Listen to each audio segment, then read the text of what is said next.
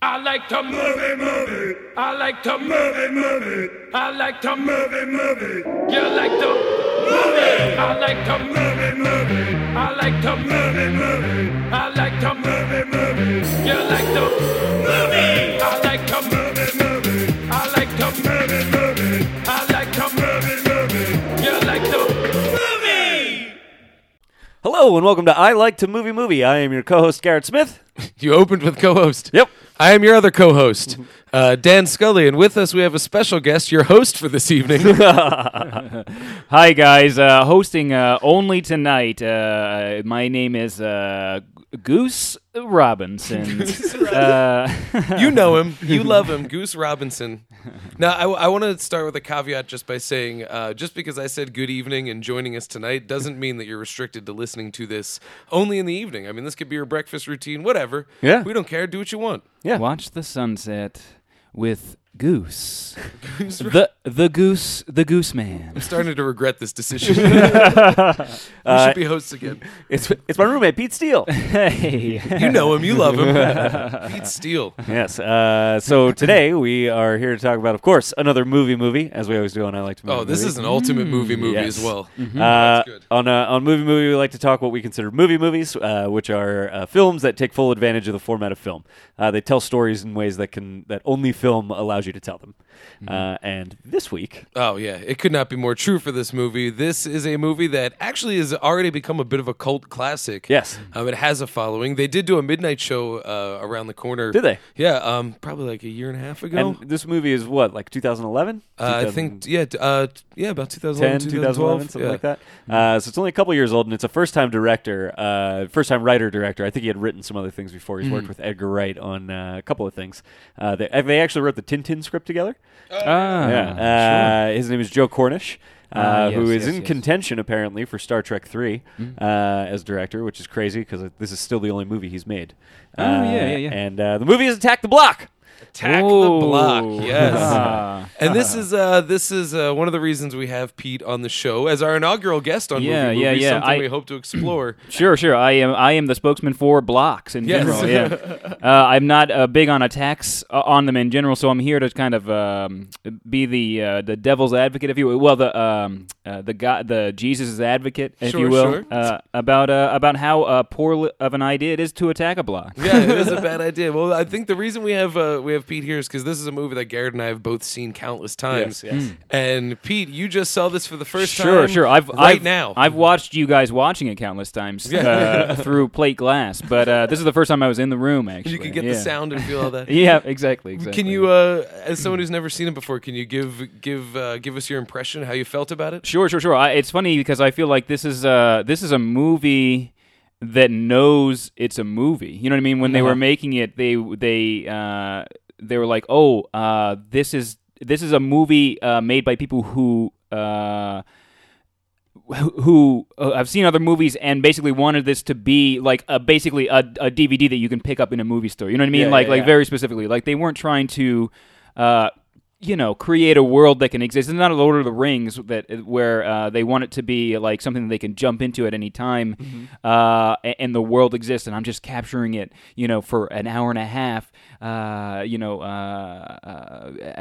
I'm framing it for you on this disc. Like you're welcome. You know what I mean? It's like oh yeah, no, we're gonna sit down and we're gonna run these cameras and get this action on film. You know what I mean? Yeah. Like and make this into a movie that someone can put into their DVD player. Overall, That's did you kinda like vague. it? Did you enjoy the movie? Yeah, I thought it was great. It's a Excellent. terrific action movie, and I thought it was very well made. Yeah. It looks phenomenal. I mean, it really looks phenomenal. And it's super cheap, too. Yeah. This movie was not expensive. Yeah. And it didn't need to be. It's definitely when you take your budget and put it towards the atmosphere as opposed to towards huge celebrity faces and wild special effects. Yep. That ends up feeling cheap, even though it's way more expensive. This movie it's dense.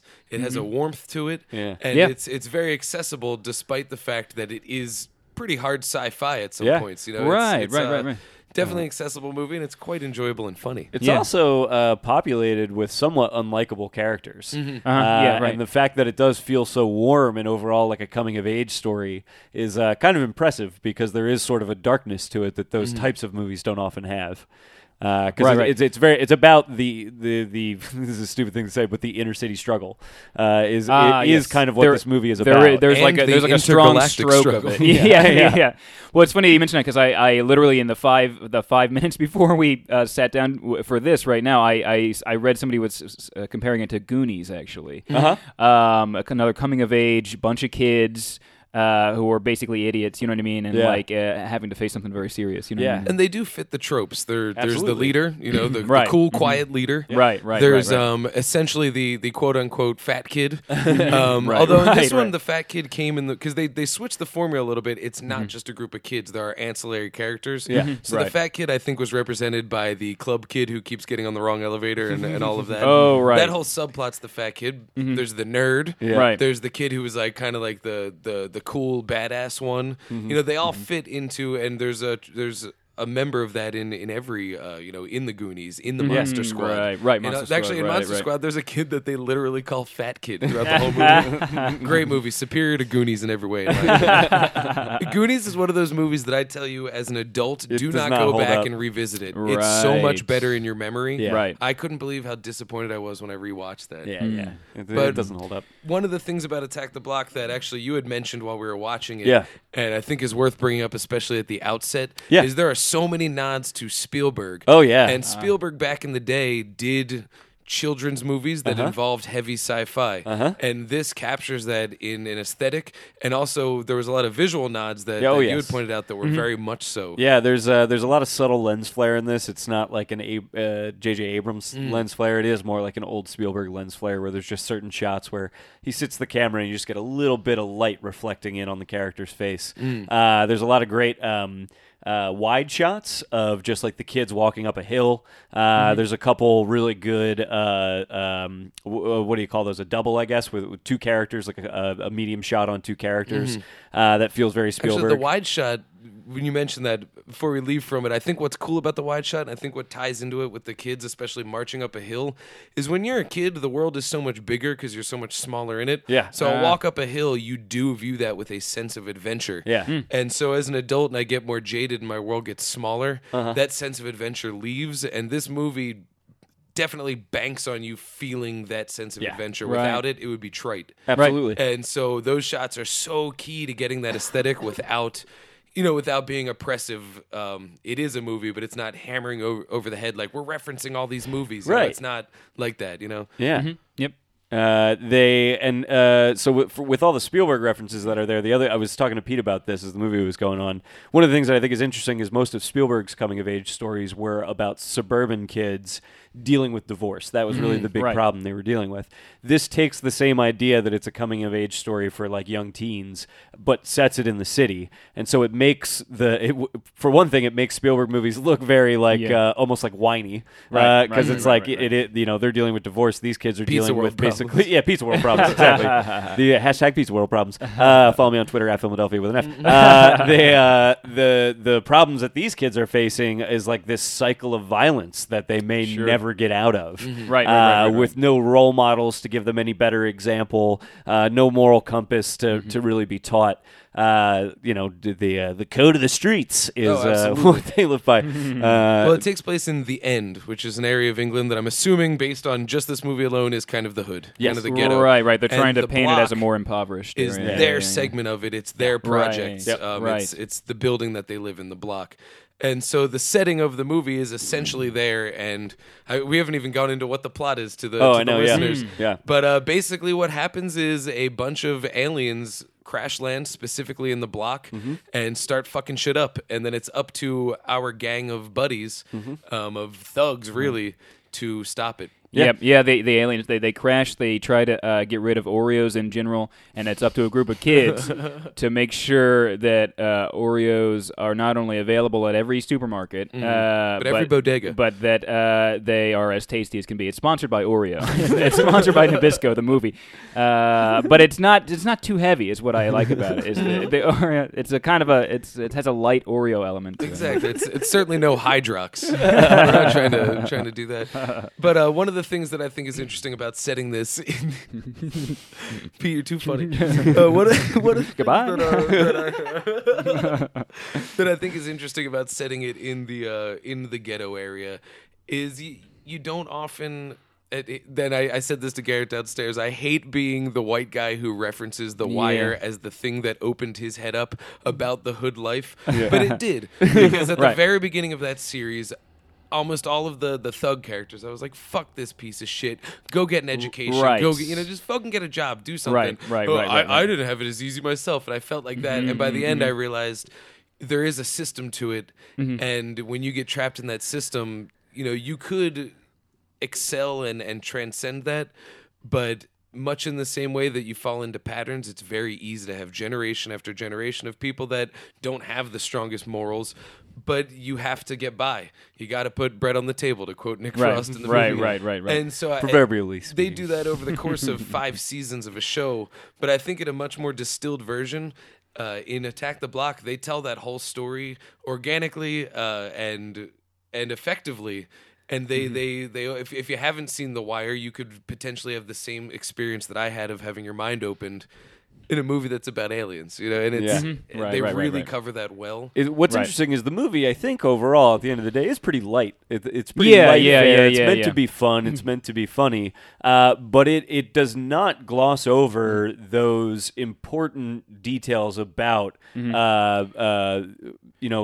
thug culture and living in a ghetto like that. Right. It's not trying to hide it, but it's also not trying to like spotlight it either. No, it's not. But it does just the setting. Right. It deals with it in the sense that it doesn't deal with it by like trying to really get into like, well, what causes this? Is there a way out of this? It doesn't really deal with any of those kinds of ideas, but it does present them to you. It lets you know that these are issues that legitimately exist in this culture. Right. And it does a good job of weaving them in. Like there's the one thing that comes to my mind from the movie is there's that time when one of the characters is trapped in a trash can, trying to avoid being detected, and he's talking to someone on the phone, and he says, and he's just telling them where he is. So that's a very, it fits right in the movie. But the way he says it, he says, "Oh, I'm in the spot where I hid that one time when this the kid was after me." You know what I mean? Yeah. And it just kind of clicks, and it's like, oh, well, you were just after someone earlier in this movie. Yep. Someone was after you X number of months ago. You know what I mean? It just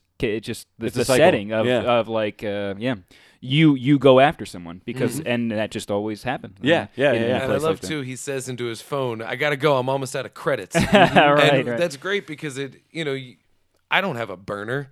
I can afford a monthly bill.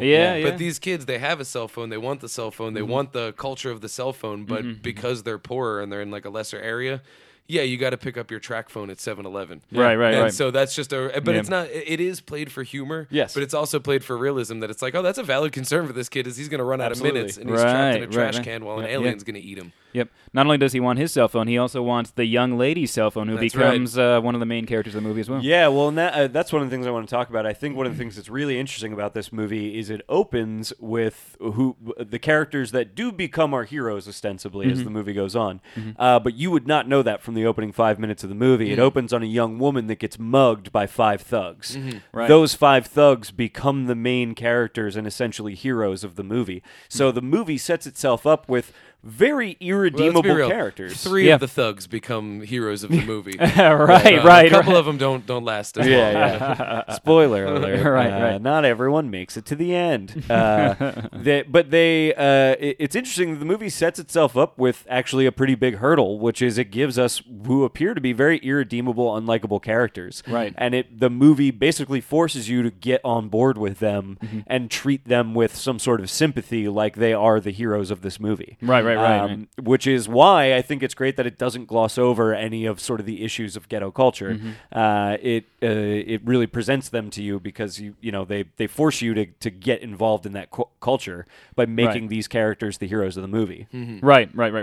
If you didn't live the life of these kids, you wouldn't know. Like Dan was saying, I mean, for the longest time, if you just don't think about the flip side of it, if you don't think about what their day-to-day life is, it's really easy to just say, fucking get with it. You know what I mean? But when the movie forces you into their life because they are the main characters, you know what I mean, that should come up naturally, organically. Yeah. You start to understand, and one of the things that I liked about it too is that these kids seemed real to me. Like they seemed as if they found a real group of friends, because they did have a legit friendship. Now that's strong scripting, strong casting, but at the same time, like I remember my bros, and where I wasn't in a gang so much, it is a gang culture in that I would hang out with my friends and we were all trying to impress each other and improve the social status of our group as a group.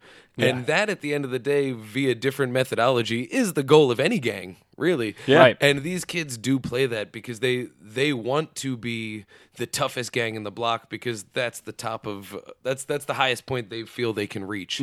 But at the same time, they're a bunch of legitimately children. They're kids that are just trying to impress each other, and the only thing that impresses them is being tough.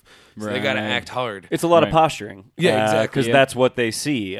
You pointed out very rightly, I think, in the movie, Dan, that Moses, who is our main character, essentially, and he is sort of the quiet, cool leader of the group, who, Pete, you pointed out that as the movie goes on, we watch all the other characters. As soon as there's a problem, they're immediately presenting solutions, and none of them are good solutions. They're all very quick, reactive. And they're fitting in with each of the characters' tropes. Yes. The excessively violent one always wants to go fight. Yep. What's his name? The egghead is, as you so justly. His is always a manner of let's avoid it and escape. Yeah. But Moses does think about it. That's the thing. Pete pointed out that Moses is the only one to actually take a moment to consider his options, and not just his options, but think about the way his choice is going to affect the other individuals that make up his group. My man. Parting those seas. And so Dan pointed out as the movie went on that Moses, we're actually given sort of three different views of Moses. We have this young kid. There's these two younger characters. So like Probs and Mayhem. Probs and Mayhem. Our main characters are probably 15, 16. It's like a group of 5 boys are 15, 16.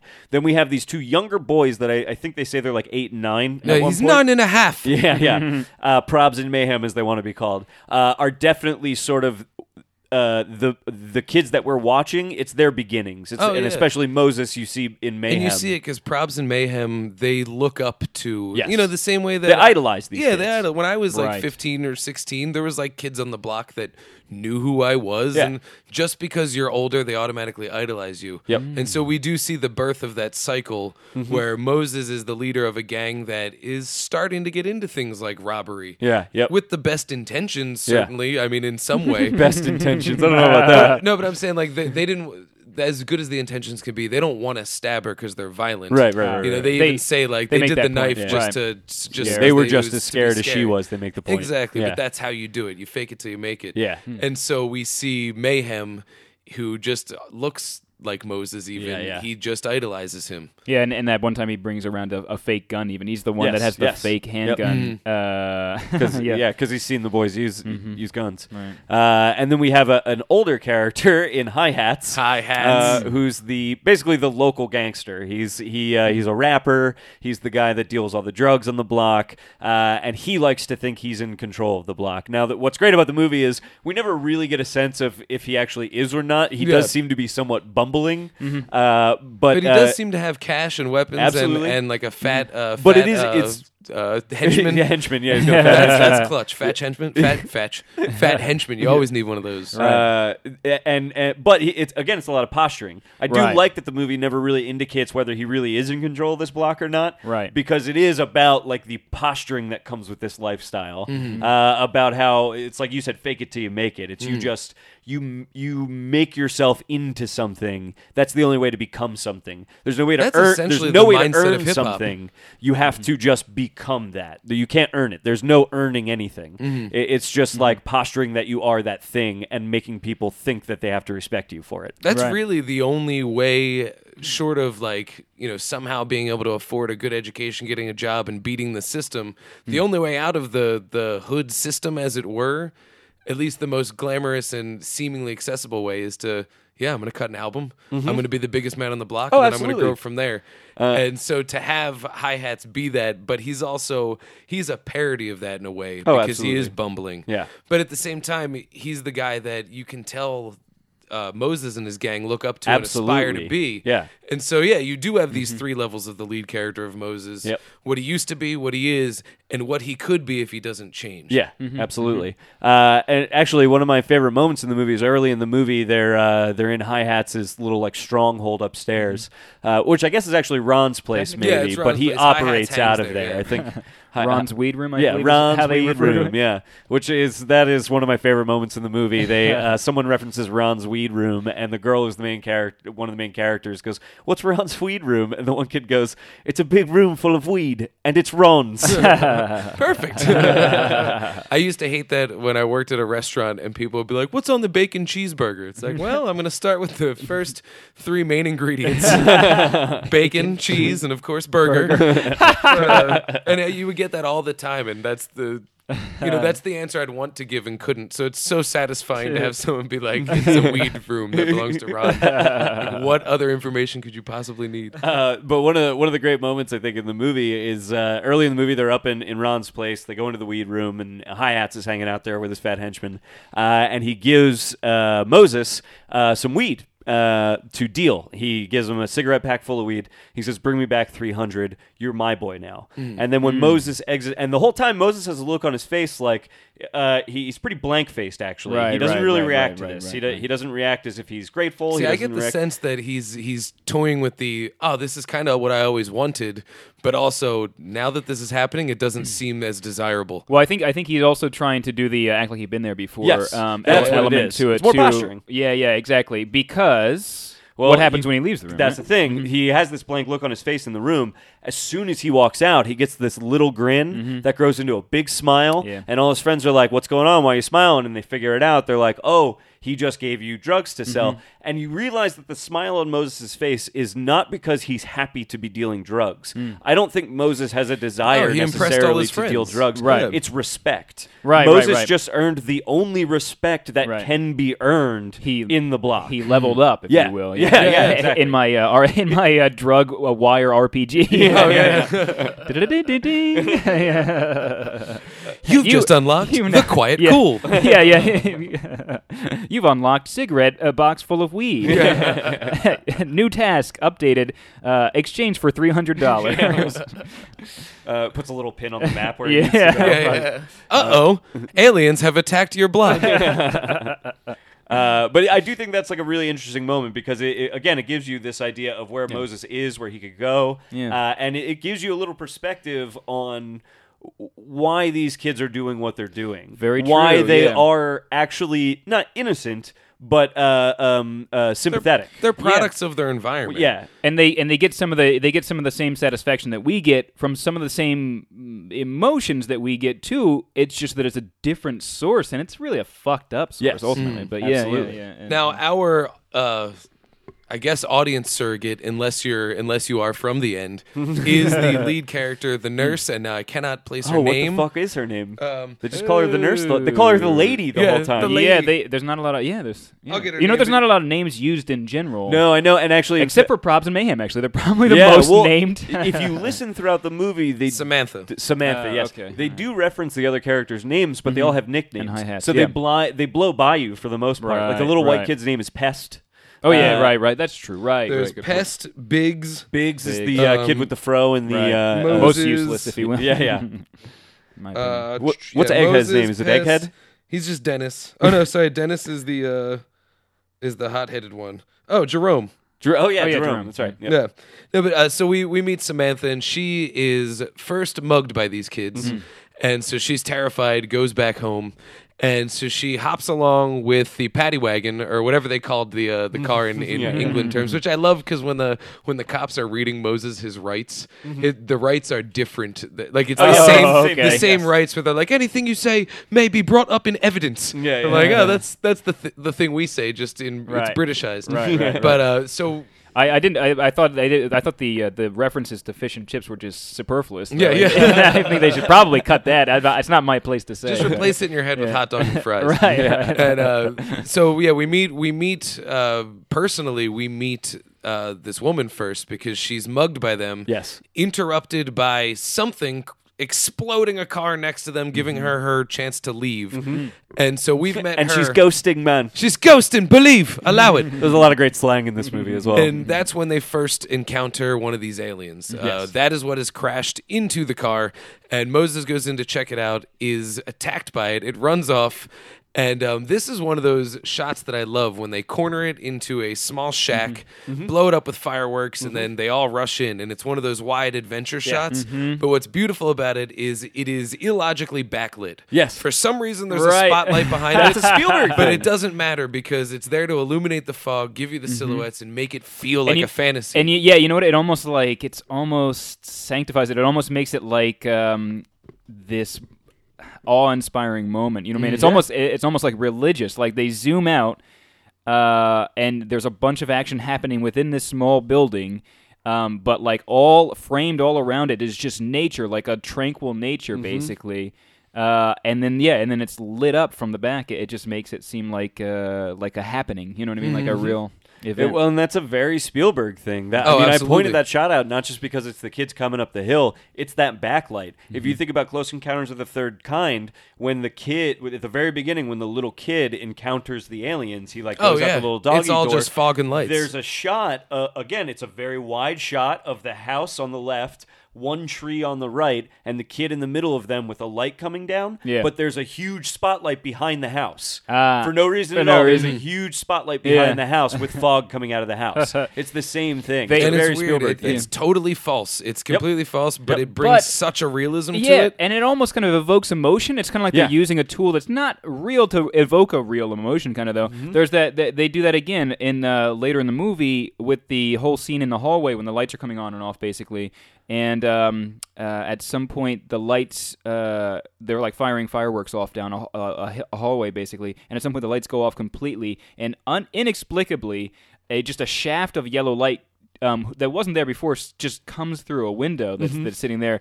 And you're like, what is that? What's making that light? But at the same time, you're kind of like, it fits, though. Like, it actually makes sense. It's like making it into a more creates an dramatic. atmosphere. Yeah. Well, and it's like you said earlier, this movie knows that it's a movie. Right. And so it allows itself to do those kinds of things. Break a little bit of realism to give us a little more atmosphere, to actually evoke a little more emotion out of us. Yep. And I think that I'm going to try and segue this because I think it's in that same spirit as to why we always praise practical effects over CGI. Is whereas to not have those weird beams of light or spotlights would definitely be more factually real. Yeah. Right.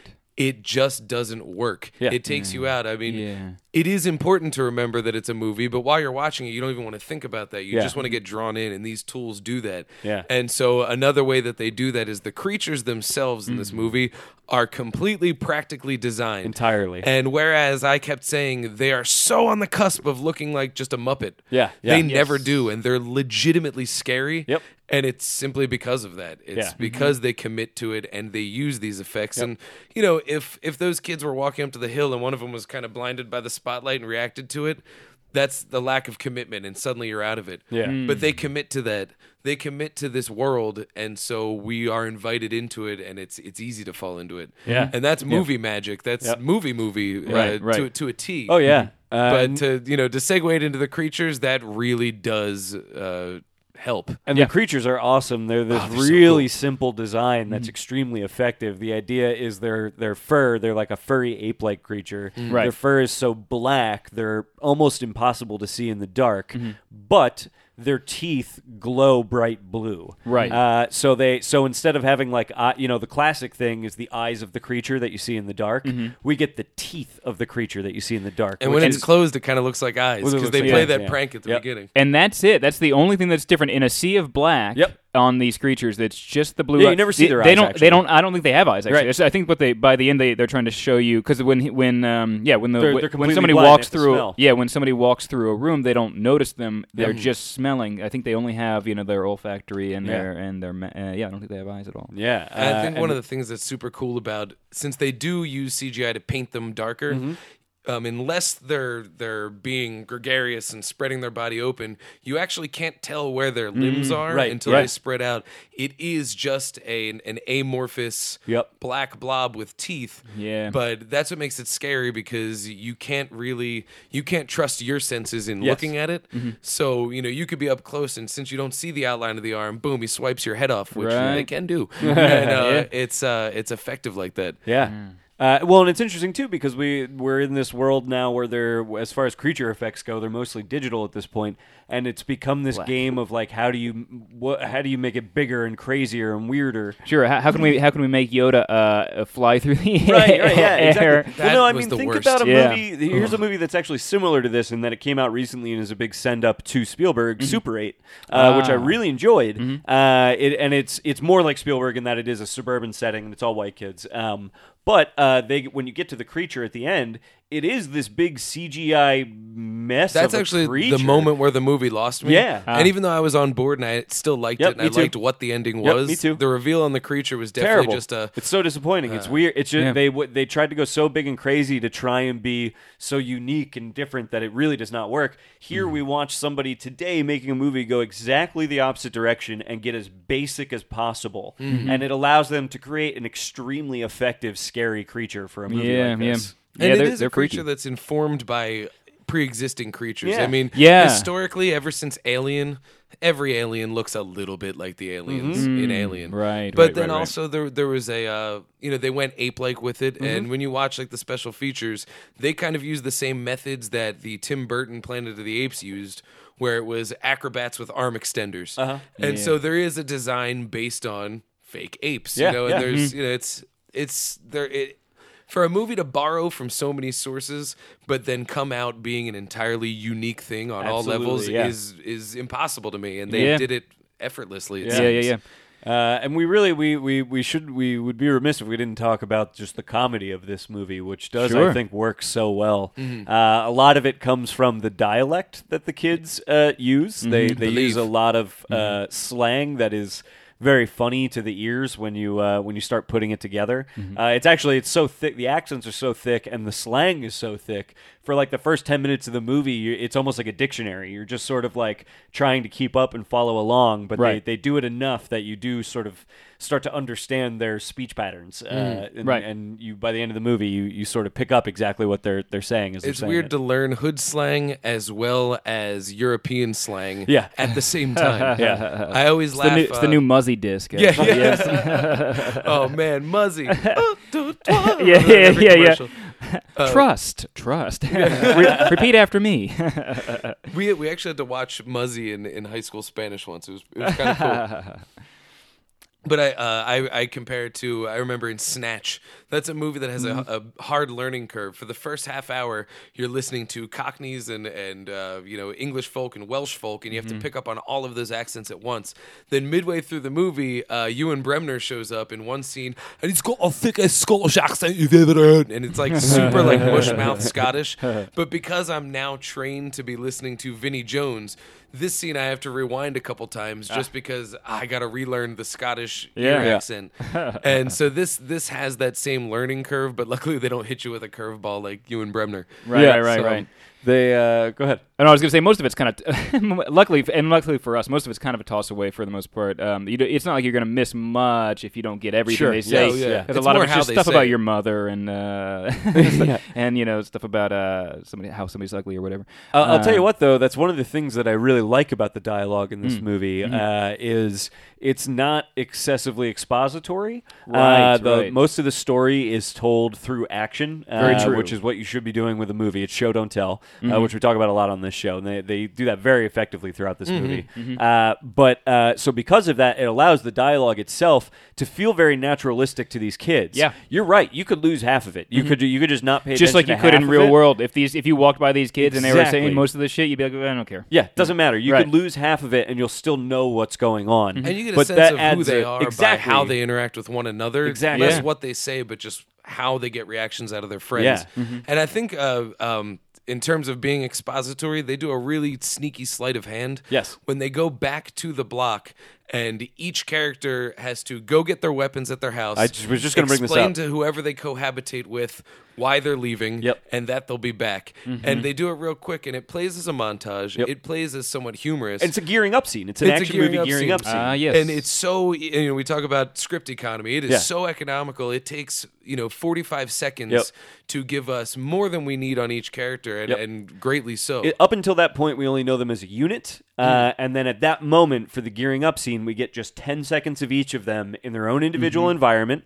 We see who they live with, which in a ghetto culture actually tells you a whole lot about them and their background. Do they live with just their mother, just their father, their grandmother, an uncle? Like, any of that gives you a lot of information. And then the excuses they make to get Right. out of their house. Right. One of them, it's just his grandmother, so all he has to do is say, hey, don't worry, Graham, I'll be safe, and I'll be home. Love you, Nana. I'll be home. Right, later. right. One of them has to be like, I'll be back in 10 minutes. He knows he's not going to be back in 10 minutes. Right. But he has right. to just... I promise. He keeps Yep. promising. I promise. Yep. Yeah, One of them goes to leave the house, and it sounds like his father is like, feed the dog. And he's like, no, I got to go. And he's like, take the dog Take out. the That's dog why he has for a a dog. walk. And he's like, Right, take the right. dog for a walk. He's like, no, I got to go. He's like, take the dog for a walk. And in order to get out of his house, it sounds like he actually has somewhat decent Right, parents. right. He has to fulfill their needs. He has to be like, okay, you're right. I'll take the dog. I'm going. He goes to take the dog for the walk. The egghead. We actually see his. We actually see his his sister and her friend. Right. And actually, that I thought actually it showed you a lot too, because his sister and the friend both look like they just had this air about them of like normal girls that would probably you would see in high school, going to class and doing well. You know what I mean? Yeah. As opposed to, you know what I mean? Like and they you even can say some juxtapose of it. us have class in the morning. There you go. Yeah, exactly. And juxtapose it to like 20 minutes earlier, these guys had bandanas on their faces and hoods up, and they had a knife at a woman. You know what I mean? exactly. And their sister you'd never find in that setting. You know what I mean? Yeah, Well, it even really the one who humanizes has to them. bargain with his mom. Like you do get the feel. Yeah. Maybe I'm being presumptuous that she is a single mother. Yeah, she yeah. is. Living in a projects essentially, but she's cooking dinner for him. She obviously cares about him. Yeah, So it's yeah, not yeah. all bad for him. Maybe Yeah. there's no pops in the picture, but. Yeah. It does say something about him, but what I think is very interesting about this scene is the only character who Yeah, doesn't go I was home gonna say this, yeah. is Jerome. Moses. Yes, Moses. We don't know anything about him because it's not till the end that we hear Yes. more about his situation, Yes. which I think we should hold off on Yeah, for a yeah, minute. yeah. But we don't get anything about him. Yeah. And I think it's part of that mystery that allows us to have that respect that his friends have for him, just because he's the quiet, cool one, and he has that air 'Cause of I'll bet you mystery what- we're drawn into. Here's why we don't know anything about that, but his friends don't know anything about that. Yeah. I think that was very intentional. I good point. bet part of the reason he's the leader is he has that cool demeanor about him, right? Right. But also, I bet they don't know a lot. He's more of a mystery to them. He probably knows Yeah. all those things And- about them that we just saw. Right. They probably don't know any of the things that we also, as an audience, don't know about him. Yeah, right. It gives him an air of mystery that allows him to be a leader to some extent. Yeah. And he's like then somewhat unrelatable to them. They don't know that he's actually Ooh, yeah. got this sort of a similar situation to them, maybe at home, or even a worse situation that they might understand a little more, maybe not. But so they don't have. There's nothing there for them to relate or unrelate to. It avoids that whole aspect of his life that they might have to deal with. Right. It puts him on another level because like he's not somebody who they would say like, oh, my mom was nagging me. You know how that is. They don't even know that, so Right. they're just like, oh, she's coming. You know, he's Yeah, coming. yeah, yeah. That's Moses. Everybody, quiet down. You know. Yeah. And it's true how they react to him, because we mentioned before how everybody has a different idea how to react to a situation, and he doesn't say anything. Right. Their reactions are still metered in a way that they're not going, we got to go do this now. It's, we got to go do this now. Right, Moses? Yeah, what do they're you all, think? right, And right. they They're all trying to check get up his with him. approval. Right. Yeah. That's very true. Yeah, it's very true. Yeah.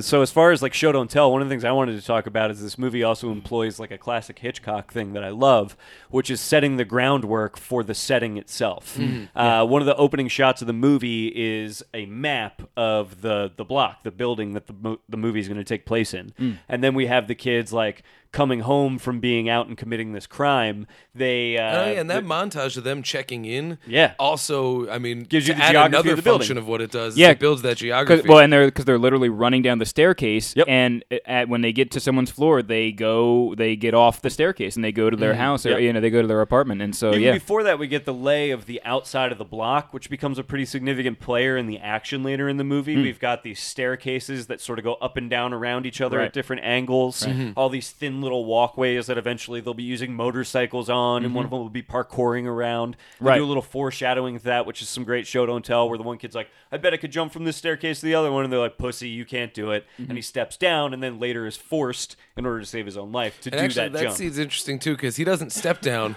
he's pulled down. Pulled down. Yeah. And it's a moment of like, listen, we all get why you want to do this, Yeah. but we don't want to see you hurt. Right, And there right. is a little He- bit of brotherhood, but they don't do Yeah. it in a mocking way. Like, you can't do it. It's just like, nah, not now. Yeah, I think he's kind of relieved he got pulled down. Oh, Yeah. absolutely. Yeah, of course. Yeah. It's all because posturing. he is a pussy. No, they are. It's all Yeah. posturing. I guarantee these kids have never murked anyone before, Right, but that's right, all right. they talk about. Right. Well, and that's what makes that's what adds to the adventure sense of this too. Is these kids, they want to live the thug life. They want to be like hi-hats, murking people, doing all this stuff, but they don't really have an excuse to do it because Yeah, good you know they want to mug some people. Yeah, they want the money, but it's clear that They're none trying of to them earn really- respect by doing They're those trying to earn things. respect That's and, what it and is. get like a culture around Yeah. them. And so suddenly with this alien situation, they are put in a situation where it's not just justified murder, it's required murder.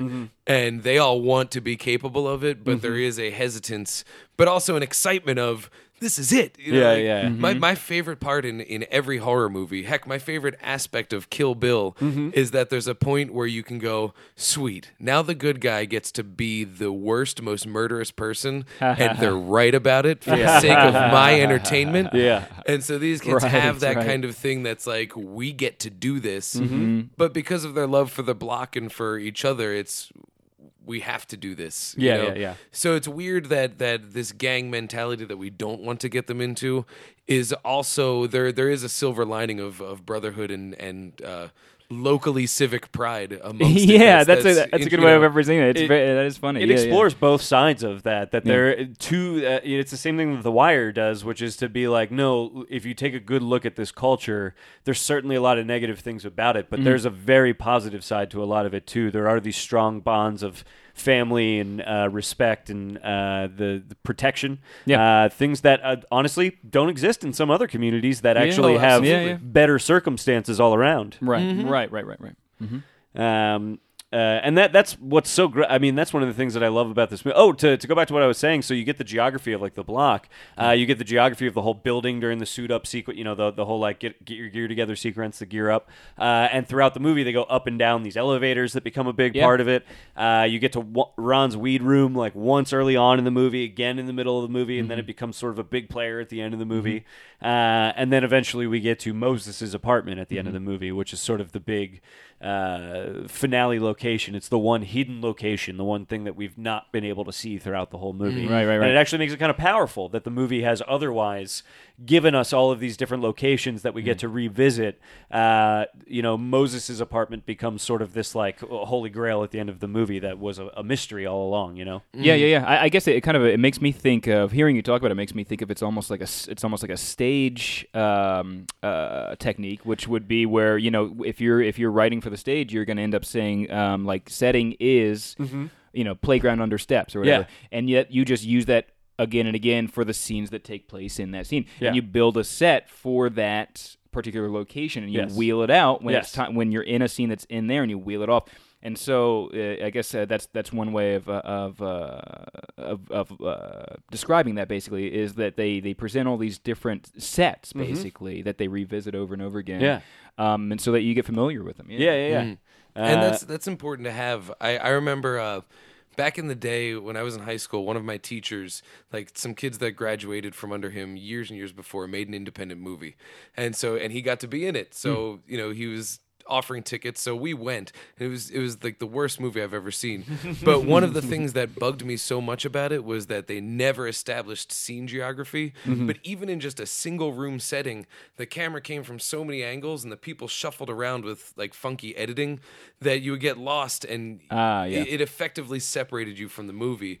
And with Attack the Block, you get the sense, like, now I don't know if they shot this in an actual building or if these are set pieces or Right. like multitude of different places. You get a very real sense that it does exist. And so by the time at the end when they're running through it raid style, Yeah, yeah. it's you know what turns they got to take and do all that. Right. And whereas, to borrow your term, whereas a lot of movies will be overly expository, Yeah, yeah. and they will wind you through that and rehearse it over and over, they kind of sneak it in under some fun. Yeah. And so by the end, you're just along, and it's real. It feels real, and it's that's such a difficult thing to do. You know, the reason I brought up that shitty movie my teacher was in was because they fucked that up in Yeah. the terms of a one-room conversation. Yeah, yeah. This is a huge, multi-level, block-style, fast-paced action adventure, and they did it effortlessly without. You know, without really doing it, without battering you over the head with it. Is Yeah, really yeah, what yeah. it is. It's interesting to think about the fact that it is a full adventure. It takes place in one night, and it takes place on a city block, I guess. yeah. You know, basically. So On like Guy Fawkes Day. yeah, oh, yeah. That's is why that the what it was? fireworks were there. Yeah, it's Guy Fawkes Day. Yeah. Oh, yeah. That makes sense. Yeah, sure. That is interesting. And that's actually, if you think about that, that is also just another classic storytelling trope. That one night, you know, Right, is something they do often with teenage comedies. And Guy Fawkes Day is a day where they celebrate basically uprising against the system. Right. Yeah. And so it does fit into the whole plot here where, you know, by the end of this movie, our heroes that started out as pieces of shit are suddenly sympathetic people, and there's now a shining beacon of hope in Moses that perhaps the tide will turn just a little bit for everyone under him. You know, he owns this block now in some way. He owns the hearts of the block, and if he's not destroyed by jail, you know, he can come back and affect some actual change based on his image. Right. We hope. You know, Right, but yeah, at yeah. the same time, you know, There's the also movie's the- ambitious to posit that, Yeah. but for the movie, it doesn't require that. There's We also get the an ending, you know? implication that the girl is going to testify in their favor, Absolutely.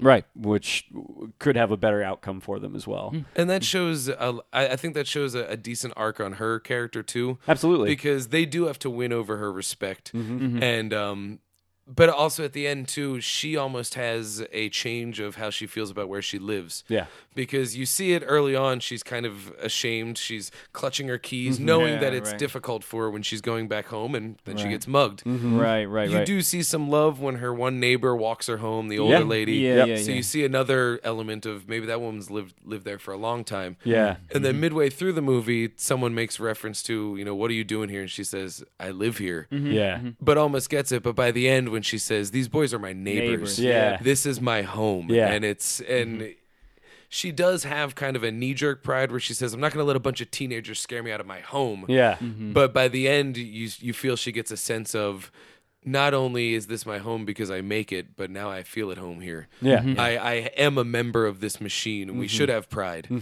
And it's kind of neat. Well, I It's think one of the beautiful. interesting things is like Pete is definitely somebody that, and I realized I said this to you at one point when we paused it early on. Yeah. I was like, oh man, I totally forgot as I invited you to watch this Yeah. movie that these kids are definitely characters that you are not going to like. No, yeah. You're not Very going to be true. on board with like the way they act and behave. Yeah.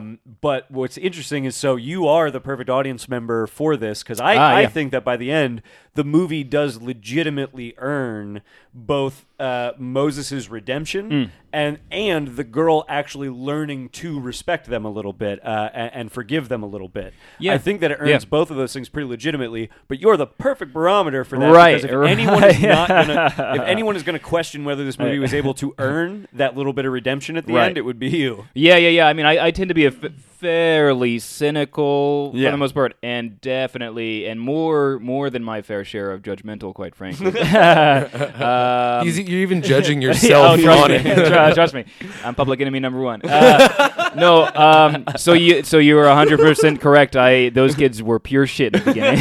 I would have flushed them down that And toilet. there was a couple times too, even when it started, yeah. where she would underreact, and you had like an moment. These fucking dicks. Yeah. I don't. You know, I'm the kind of person who. I just don't want to stand for a lot of that fucking bullshit for the Yeah, most yeah. part. But how do you feel? I mean, did they earn their redemption? And Well, was it cheap for her to give it to them? They, I think they did a great job of their character building of Moses. I think they knew what they were doing with that character, and they reinforced that where they wanted to go with that character very well. There's no you can't debate Moses' character because they try to answer all of your questions basically about it. You know what I mean? So he becomes by the end they hammer it home the fact that he is someone who can listen to reason and will listen to reason, will think about things, will reflect on it, will think about how he's affecting others, but he's still going to, at the end of the day, only himself, consider all of his options and decides what's best for him. You know what I mean? I think that's something that does deserve respect, quite frankly. No matter what. Yeah. If even if you decide to do something that, quite frankly, is horrible, if you have your reason for it, and if you are, this sounds shitty, but if you're confident in it, and you can look someone in the face and say, this is why I'm doing it, you know what I mean? Then basically it's like, all right, well, I respect that. You know what I mean? I can respect conviction even if I disagree with it. Exactly. 100%. Yeah. So they spend a lot of time on that. I don't think they spend much time on the other characters. No. Those other kids for the most part, and that's fine because, quite frankly, they're probably pieces of shit. But what I like too is that those characters want to do what Moses says is right. And I think by the end, at least I got the sense that Moses is going to think more towards being right. He's also going to think a little more.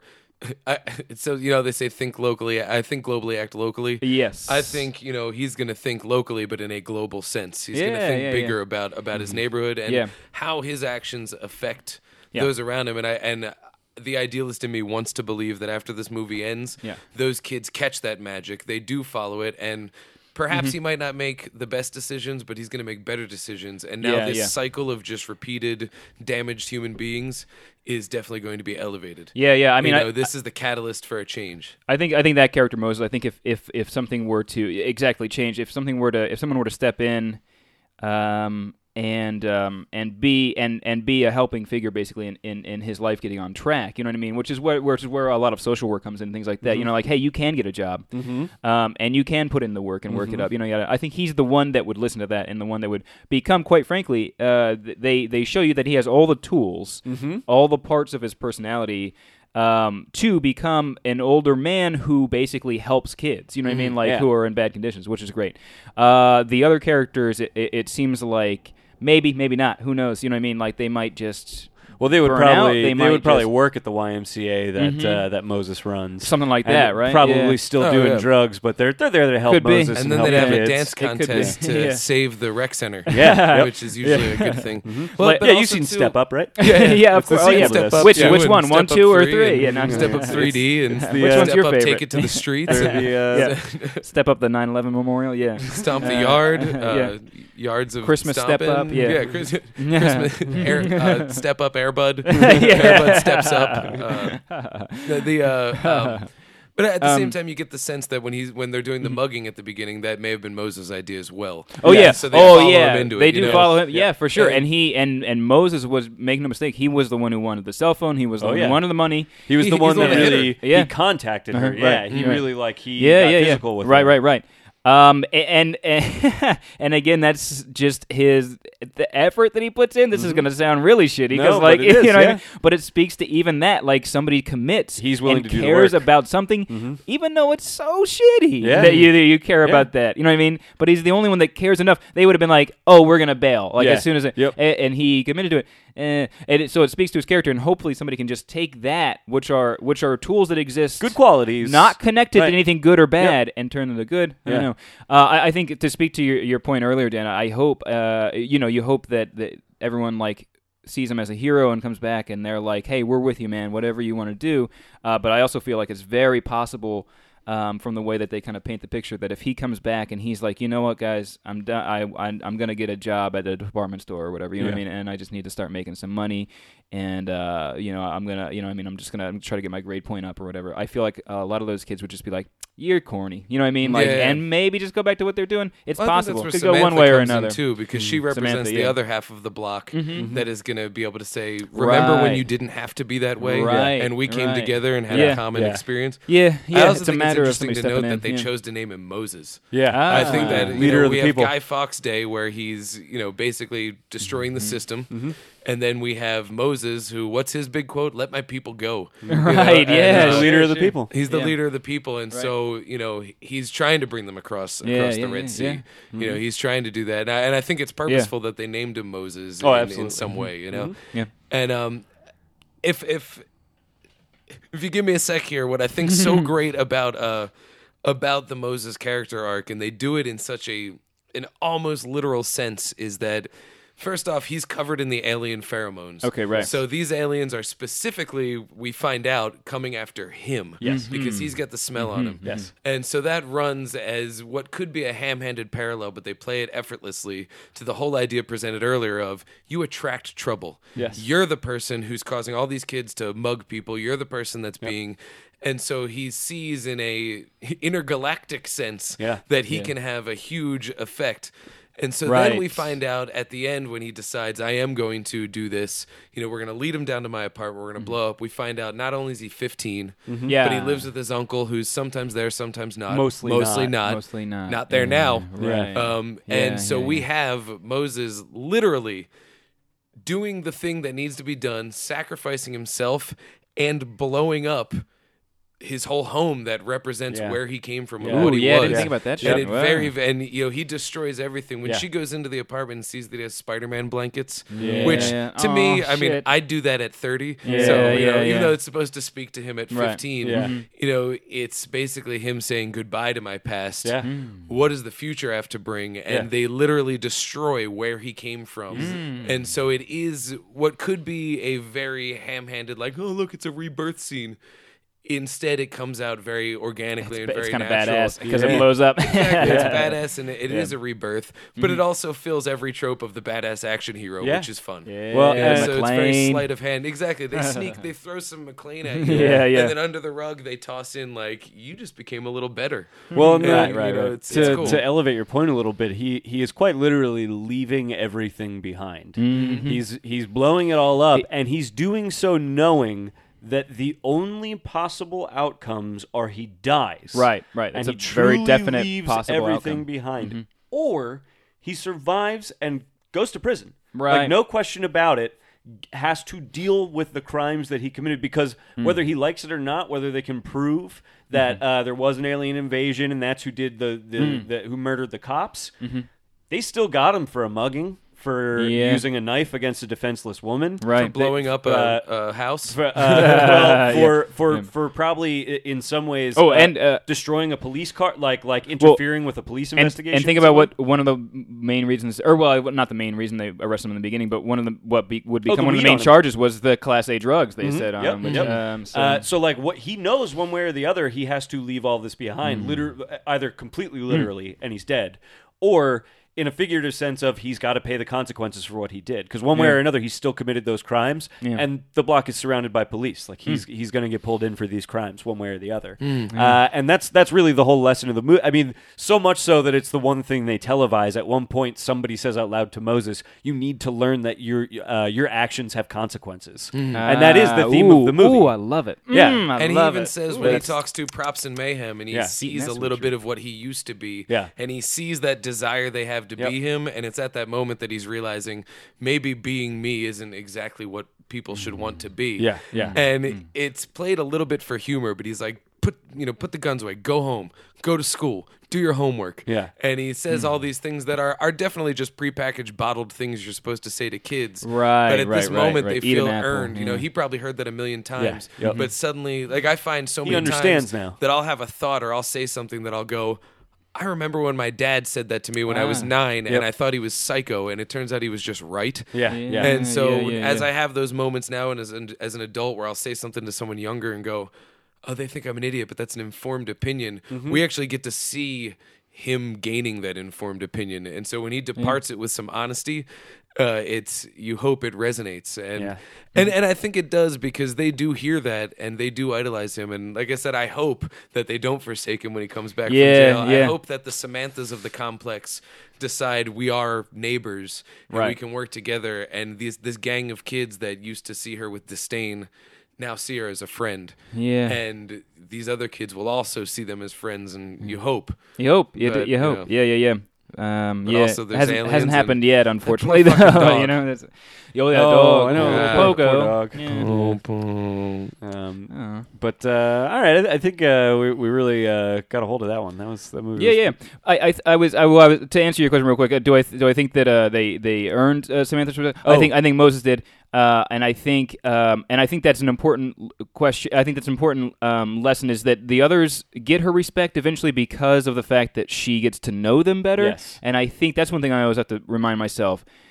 We're all humans. We're all slogging through the shit together. Mm-hmm. If you simply take the time to get to know somebody, it's going to be harder to write them off because of the fact that it's not going to be impossible. Trust me. Everybody's got some sort of a struggle. But I think Moses puts in that character put in the effort to get the respect, and the other kids get the respect because of the fact that they're just humans. You know what I mean, like the rest of us, kind of thing. So, Yep. I think one thing I would like to talk to before we run out of time is the soundtrack.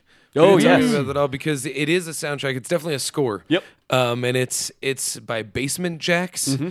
And Oh, apparently they okay. just kind of knew Joe Cornish and said, "Oh yeah, we'll do this."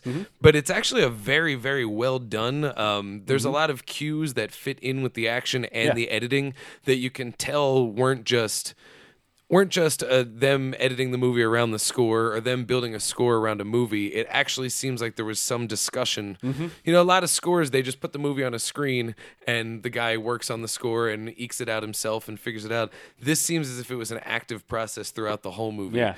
And I always complain, I use this term all the time, when a score is so busy that there's always, like, a lot of movies have so much music going on in them that it becomes a distraction. I don't think the music stops for longer than 30 seconds in this movie, but never once does it feel like, Jesus Christ, turn off the music. Right. And they do that a couple ways. One, by tying it into some pretty hyperkinetic editing that is very Edgar Wright, and it's but also they do fun things with the music where someone's headphones will be the soundtrack. Right. And when they take off the headphones, the soundtrack will fade down, and then they'll find another excuse to introduce it later in a passing car, in a background, in hi-hats doing his thing. Oh yeah, I was gonna say that's another way they make it kind of light too, is because a certain portion of the soundtrack is just a fake song that they made up for a hi-hats character, which is good And it's a good song. oh sure, yeah. It's can we do it? Do we remember?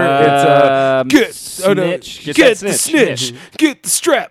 Don't give a fuck. Blah blah blah. Yeah. There's four lines to that. Get the snitch. Get the strap. Don't give a fuck. Blah blah blah blah blah blah. I love the methodology is, if you're a snitch, give me my gun. Right. I don't give a fuck. I'm going to kill you. Right. I'm going to shoot you 3 and times. here's then he here's the needs a manual snitch. for it. Yeah. And then later in the movie, he actually And that's a very relies on a potent turn snitch. that they do on the villain. Like he is meant to be a little bit absurd and a little bit of an exaggeration. But the scene where Hi-Hats gets his, there's a very palpable moment where Moses sees him and goes, "This is a guy who's so deep in this system of just destruction that he's oblivious to the fact, and like he's seen these aliens, and he's oblivious to anything because the most important thing to him is this is my block." Yeah. Right. And so Moses sees that and goes, "This is where I'm headed. This is where my whole life I've willingly wanted to head, and now I'm seeing that maybe it's not we saw it as glamorous, but now that I've seen some shit, like, and he does get a global sense that's like, yeah, you might own this block, but you're also about to get your face literally chewed off by aliens. True. And so he goes and does the big thing and tries to save not just the block, but we can presume that if they took over the block, it would just spread further and further, Yeah. Very true. They did save the world in a local way. Yeah. That's another thing that's kind of interesting about the movie is we have no idea what's happening outside of the block. Oh, yeah. There's Good no point. indication as to whether these things are attacking other portions of the world, other portions of the Right. city. Right. If him blowing up his kitchen actually stops anything at all other than save his block. Right. Because they make the point to say that it seems like it's a conscious effort to seed our planet with them. Well, the thing is that they also do make a mention, because one of the great cheats around having tons of exposition is they have the one stoner guy who likes to humorously watch animal documentaries. He happens to watch the one about Moths. moths and pheromones and also spores. And so he says something about how we can assume that this was localized because they were chasing after that one female, Right. And so we did get all the ones that came, and we can also assume a little bit that it's random because it suggests that perhaps they were just passing through. Yeah, he says something And it about like a just, solar you know, wind. Oh, His okay. theory is this is like a solar wind that a few spores just sort of fell Whoa. off. It's of. essentially a pollination Yeah. process Oh. that we were caught up in. Wow. But that also answers the question of, well, if this can happen, it can happen again. Yeah, And, yeah. I always get bugged by that when they're like, we beat the zombies. I'm always like, I would still not be at peace because I'd be like, Right. well, we beat the zombies, but Yeah. from here on out, zombies can happen. They couldn't happen before, and now they're happening. Fucking Lara Croft did it all wrong. The second a rock monster protected the treasure, I'd be like, well, fuck the treasure. I gotta let the world know about rock monsters. That is global concern. That is huge. And so it's I like how you stopped itching to lean in and give us a good in the mic laugh for that. Thank you for that.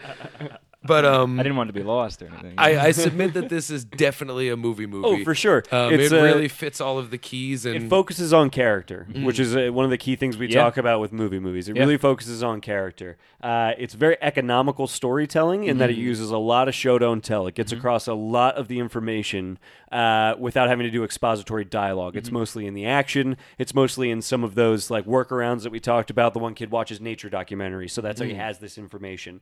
It's got the practical effects. It actually takes its money, puts it on the screen, uses practical effects to make things feel visceral and actually real, so you can connect with it more on like an emotional level as an audience member. Yeah. The music is built right into one of the other things I want to say about the music, by the way, is it is essentially a hip hop soundtrack with a sci-fi soundtrack twist. It's a lot of your classic sci-fi sounds though.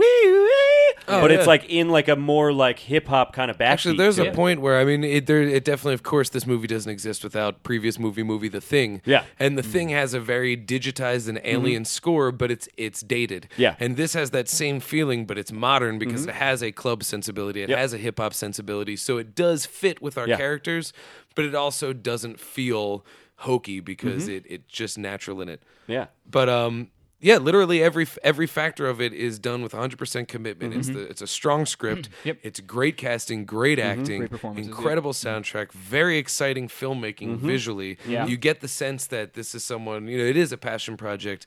This is someone who hasn't directed a movie before, but has probably directed a million in his head. Yeah. And was suddenly given the opportunity to really let loose on a playground with a budget that I would certainly love to work with. Yeah. And you see a lot of budgets where it's like, oh, this movie cost $200 million to make. $150 million went into the pockets of Brad Pitt in order to get him on the screen. So we did but this is a movie that like didn't cost much to assemble the pieces. It just cost, so they were able to sink it into the right pieces, and it works. And so now we have Joe Cornish is potentially, I know he was on the short list for Star Trek 3. And so, and for J.J. Abrams to pick him for that is such a testament incredible. to the Spielberg references that you were saying exist. This movie was not only a good movie in itself, but this was a great audition platform for Joe Cornish, for Josh Boyega, that's Moses, for Basement Tracks, for everybody involved. There really is, everybody's going to get jobs out of it because you saw what they could do with nothing. Yeah. When Joe Cornish gets a budget, it's going to be great. By the way, do you guys remember Yeah. who Basement Jacks are? Yeah, well, They did that song back in the day. There's your head at. Okay, I knew that. Yes. Where's your head at? Does anybody remember the music video? Because it's actually really funny that this movie is about, what do they keep calling them? Gorilla wolves? Yeah. Because the music video of that was a bunch of monkeys with the Basement Jacks faces. yeah, superimposed you're on right. them. That's wild. Yeah. Well, what's his name? Joe Cornish was basically, he did what we do. He was a radio host guy. He did short films for the internet. Yeah. I was reading, apparently they did this one thing. It's, I have it right here. I'll get the official name of it. Put your face in that microphone while you say it. I will get the official name of it. Joe Cornish used to do a show called The Adam and Joe Show, where they would do segments from hit movies with stuffed toys. So there's practical effects work right there. Yeah. He did a discussion show with Nick Frost called This Week Only, and he's basically a presenter and all that. But they also did, this is what's very interesting to me, Vinyl Justice, where they would go into rock stars' homes and search their record collection for shit, which is so funny. And so all of this sensibility is just a general of like playground, creation. And this is a movie that if anybody commit with less than 100% imagination and dedication, it would seem hokey. Yeah. And it has every right to seem hokey. Yeah. And instead, it's just a blast. You know, and, Yeah. and it's a substantial movie. It has something to say outside of just a slasher movie, which it also is. You know, To be honest with you, watching it this time with this keen eye that we try to give things when we do movie, that was when I really connected with a lot of the actual message of this movie. First couple times I saw it, I just really did treat it as mostly just like a fun, light comedy, which is something For which it works. As we're wrapping up, like I do want to point out that for all the serious discussion we've had about it, it's a really fun, funny movie. Yeah, we very barely talked about like just the alien plot. It was more about the character work and the social commentary. Yeah. And that's something that is so, you know, like I said before, they sneak that in. You could just watch this empty-minded and love it. Yeah. And then you go back later and you find out there's more. In sneaking it in, they handle it in a fairly nuanced way, which is the thing I was mostly impressed about watching it this time and thinking about that, is they actually do make a pretty nuanced depiction of this type of slum. And yet the fact that it even evoked it in us speaks volumes. Yeah, absolutely. Absolutely. So, yeah, I totally recommend this movie. I think it's definitely one to watch, and Joe Cornish is somebody to watch out for. He actually is writing Ant-Man with Edgar Wright. Oh, That's perfect. Wow, cool. So that'll cool. be really fun to see. So I don't know. Let's plug some stuff as we go around. Or you got one last piece there, Dan? Well, I was going to try and find a negative Oh, do review. it. Yeah, that's right. But we can do that. But I mean, do some plugs. 'cause I gotta do a Yeah, little you can quick find me here. on Twitter at Philadelphia. That's with an F. I've been tweeting about a lot more lately about my Pizza World problems. Pizza World. Let's kick that off. You could check me out on check out some of the stuff I do on Facebook.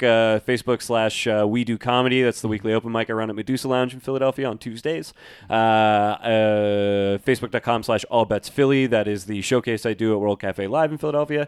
Come see. Last night we had a great Hang On with Aaron Nevins. It's a really fun monthly show at the Adrian Theater in Philly that you should definitely check out. Yeah. do you got, That's great. That's great. Definitely, I would also recommend going to Hang On. I would recommend bringing chocolate to the man who runs the Sound and Light.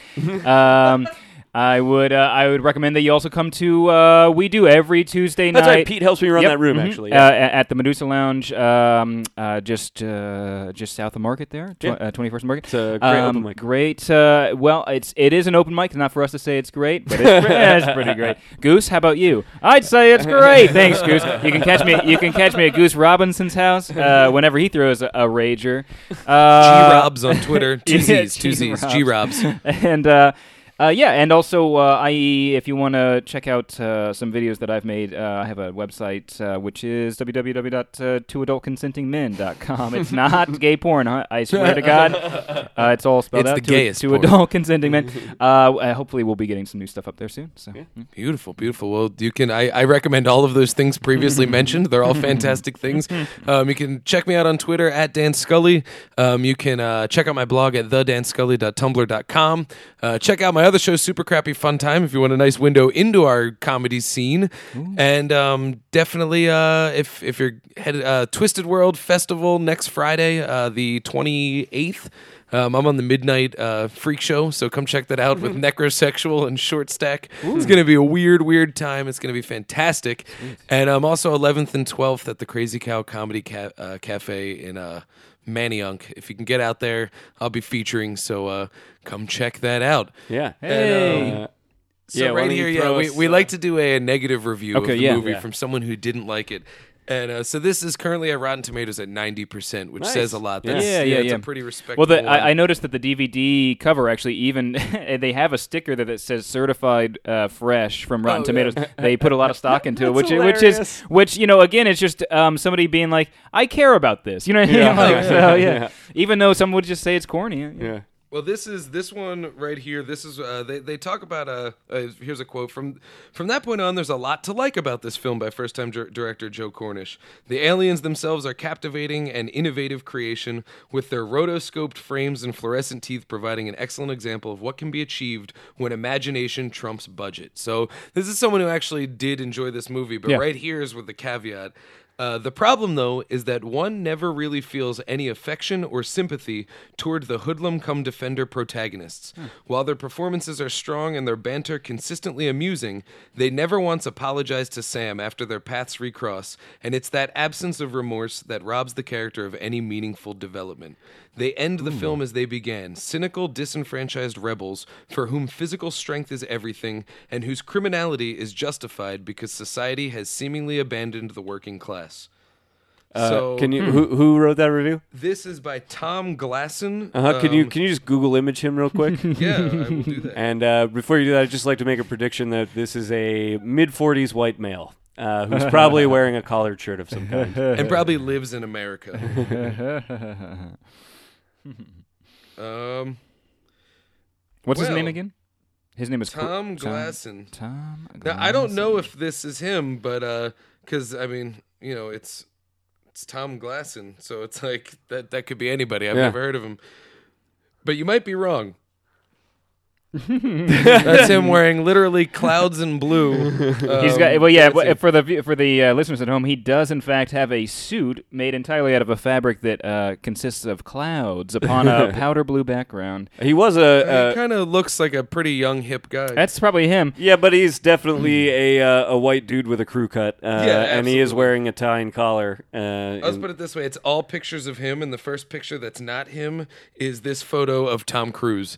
So it's. Yeah. Yeah, but I think you're right. But it's clear that he does respect a lot of the technicality of the movie. Right. But it's hard to argue with that. It's just a well put together movie. Oh yeah, I just think he really missed the ball because whereas this was a tough hurdle to overcome and make these characters likable, I think they succeeded. I'll tell you what, all the things he said are true as well, by the way. I don't think there is ever an apology. But there's no apology because there's an earned respect that ends up happening between the two of them. And the apology, I think, just becomes unnecessary. They sort of recognize they've both been through a pretty traumatic thing and learned a lot about each other's I think there is an apology. Opinion.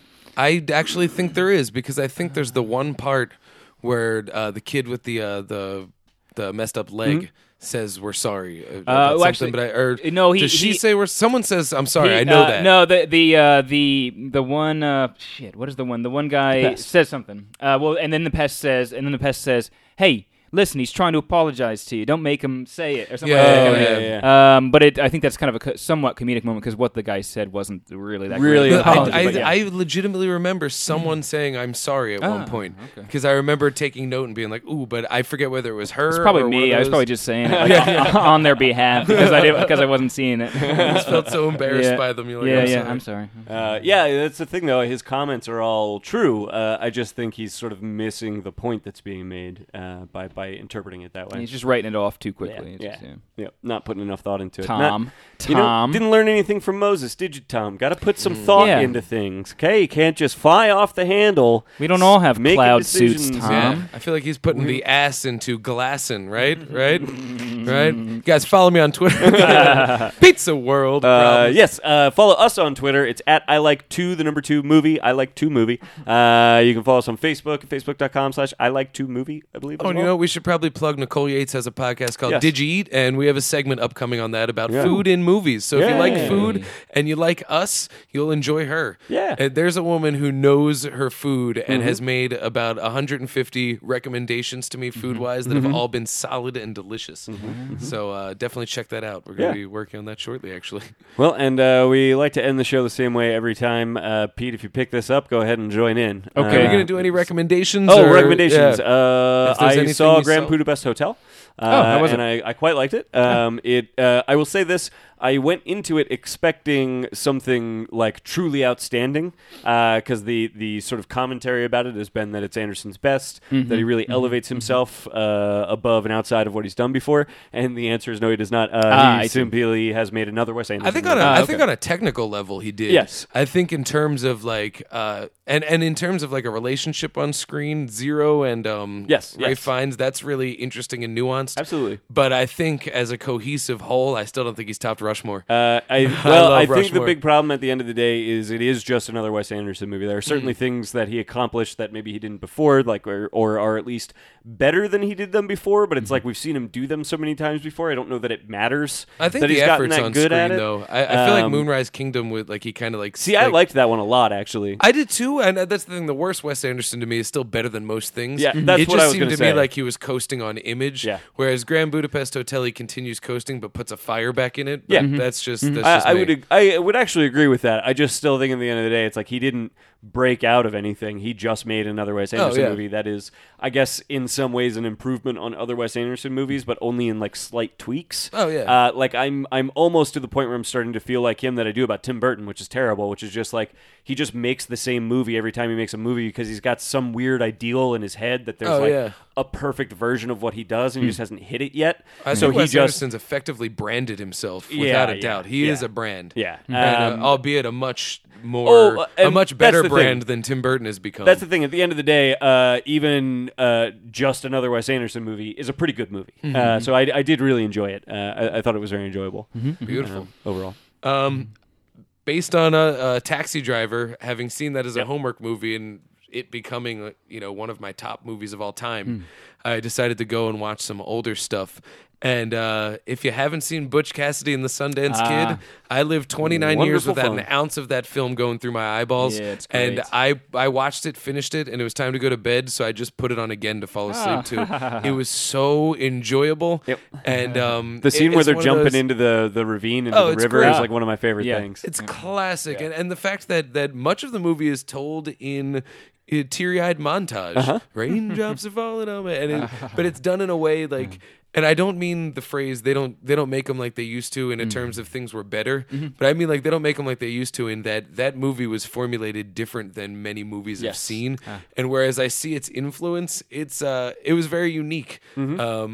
It's It sort of is the a origi- western. It is a buddy cop comedy. It's one of the originations of Buddy Cop, I think. Oh yeah, I think actually the area where I've seen it the most is like homage the most was in the Coen Brothers version of True Grit. Yes. because that had a little bit of that cartoony Back to the Future 3, like it's the Old West that this had, but it also had the grit of a western. Yeah. Whereas Butch Cassidy, you just watch Paul Newman being cooler than everybody, which he was the best at because he's cooler than everybody. But I highly recommend. Do you have anything you've seen recently you'd like to tell everyone to? I recently watched Place Beyond the Pines, how was which that? I loved. Okay. But I also loved Blue Valentine, so I would assume. loved Blue Valentine, Yeah. Okay. yeah. Then you're gonna enjoy Place Beyond the Pines. A guy who really knows how to write fucked up relationships and just gritty, sometimes depressing material for the most part. That's a big movie, but does though, a right? great. Which one? Place Beyond the I Pines heard or it Blue? spans a long. Oh yes, period yeah, of yeah. time. Covers yes, it covers 3 different generations. Oh, I guess so basically. decades. Yeah, and man, Gosling just makes the right fucking choices right now. I mean, talk about one of the most charming and handsome men in the industry, and he does at least 2 movies with the same director where he's just a shitty fuck. You know what I mean? For the most part, like he's just a piece of trash kind of, and that's great. I love I love that he doesn't just do movies where he's Oh, like he a could pretty easily boy. be a pretty boy, yeah. Yeah, you know what I mean? He's Goo Goo Gosling. But yeah. now he's a little. But yeah, badass. but he is does a movie where he's covered in tattoos and shit. You know what I mean? Like it's great. And it's for a reason. It's because it's good material. And so like that's just a great move on his part, I think. That's been on my to see list forever. I missed it when it was in the theaters, Yeah. just because it's so long, and that's been dissuading me from it. But lately, as I've been watching all these old giant movies, I'm like, I could really sit in and drink in a nice. I would recommend it. Nice. Yeah. All right. Well, All we right. do like to end every episode the same way. I'm not. Even We gonna don't try and always fix it. nail we this. literally Okay. You fuck can this jump up in every as you time. will. All right. I We did feel it good like- the last couple times. Yeah. We're getting there. I feel like you'll pick up on it as we go. Yeah. All right, so here we go. So, all right. So my name's Garrett Smith. Oh wait, no, we do. Yeah, you okay, just see, fucked I'm that up fucking off it the up. Okay, bat. here we go. All right. My name's Garrett Smith, and I like to movie. My name is Dan Scully, and I like to movie. And we. Oh yeah, go ahead. My name is Pete Steele. I like to movie. And we. No, we all know you like to movie. So we like to movie. movie. Oh Close boy. enough.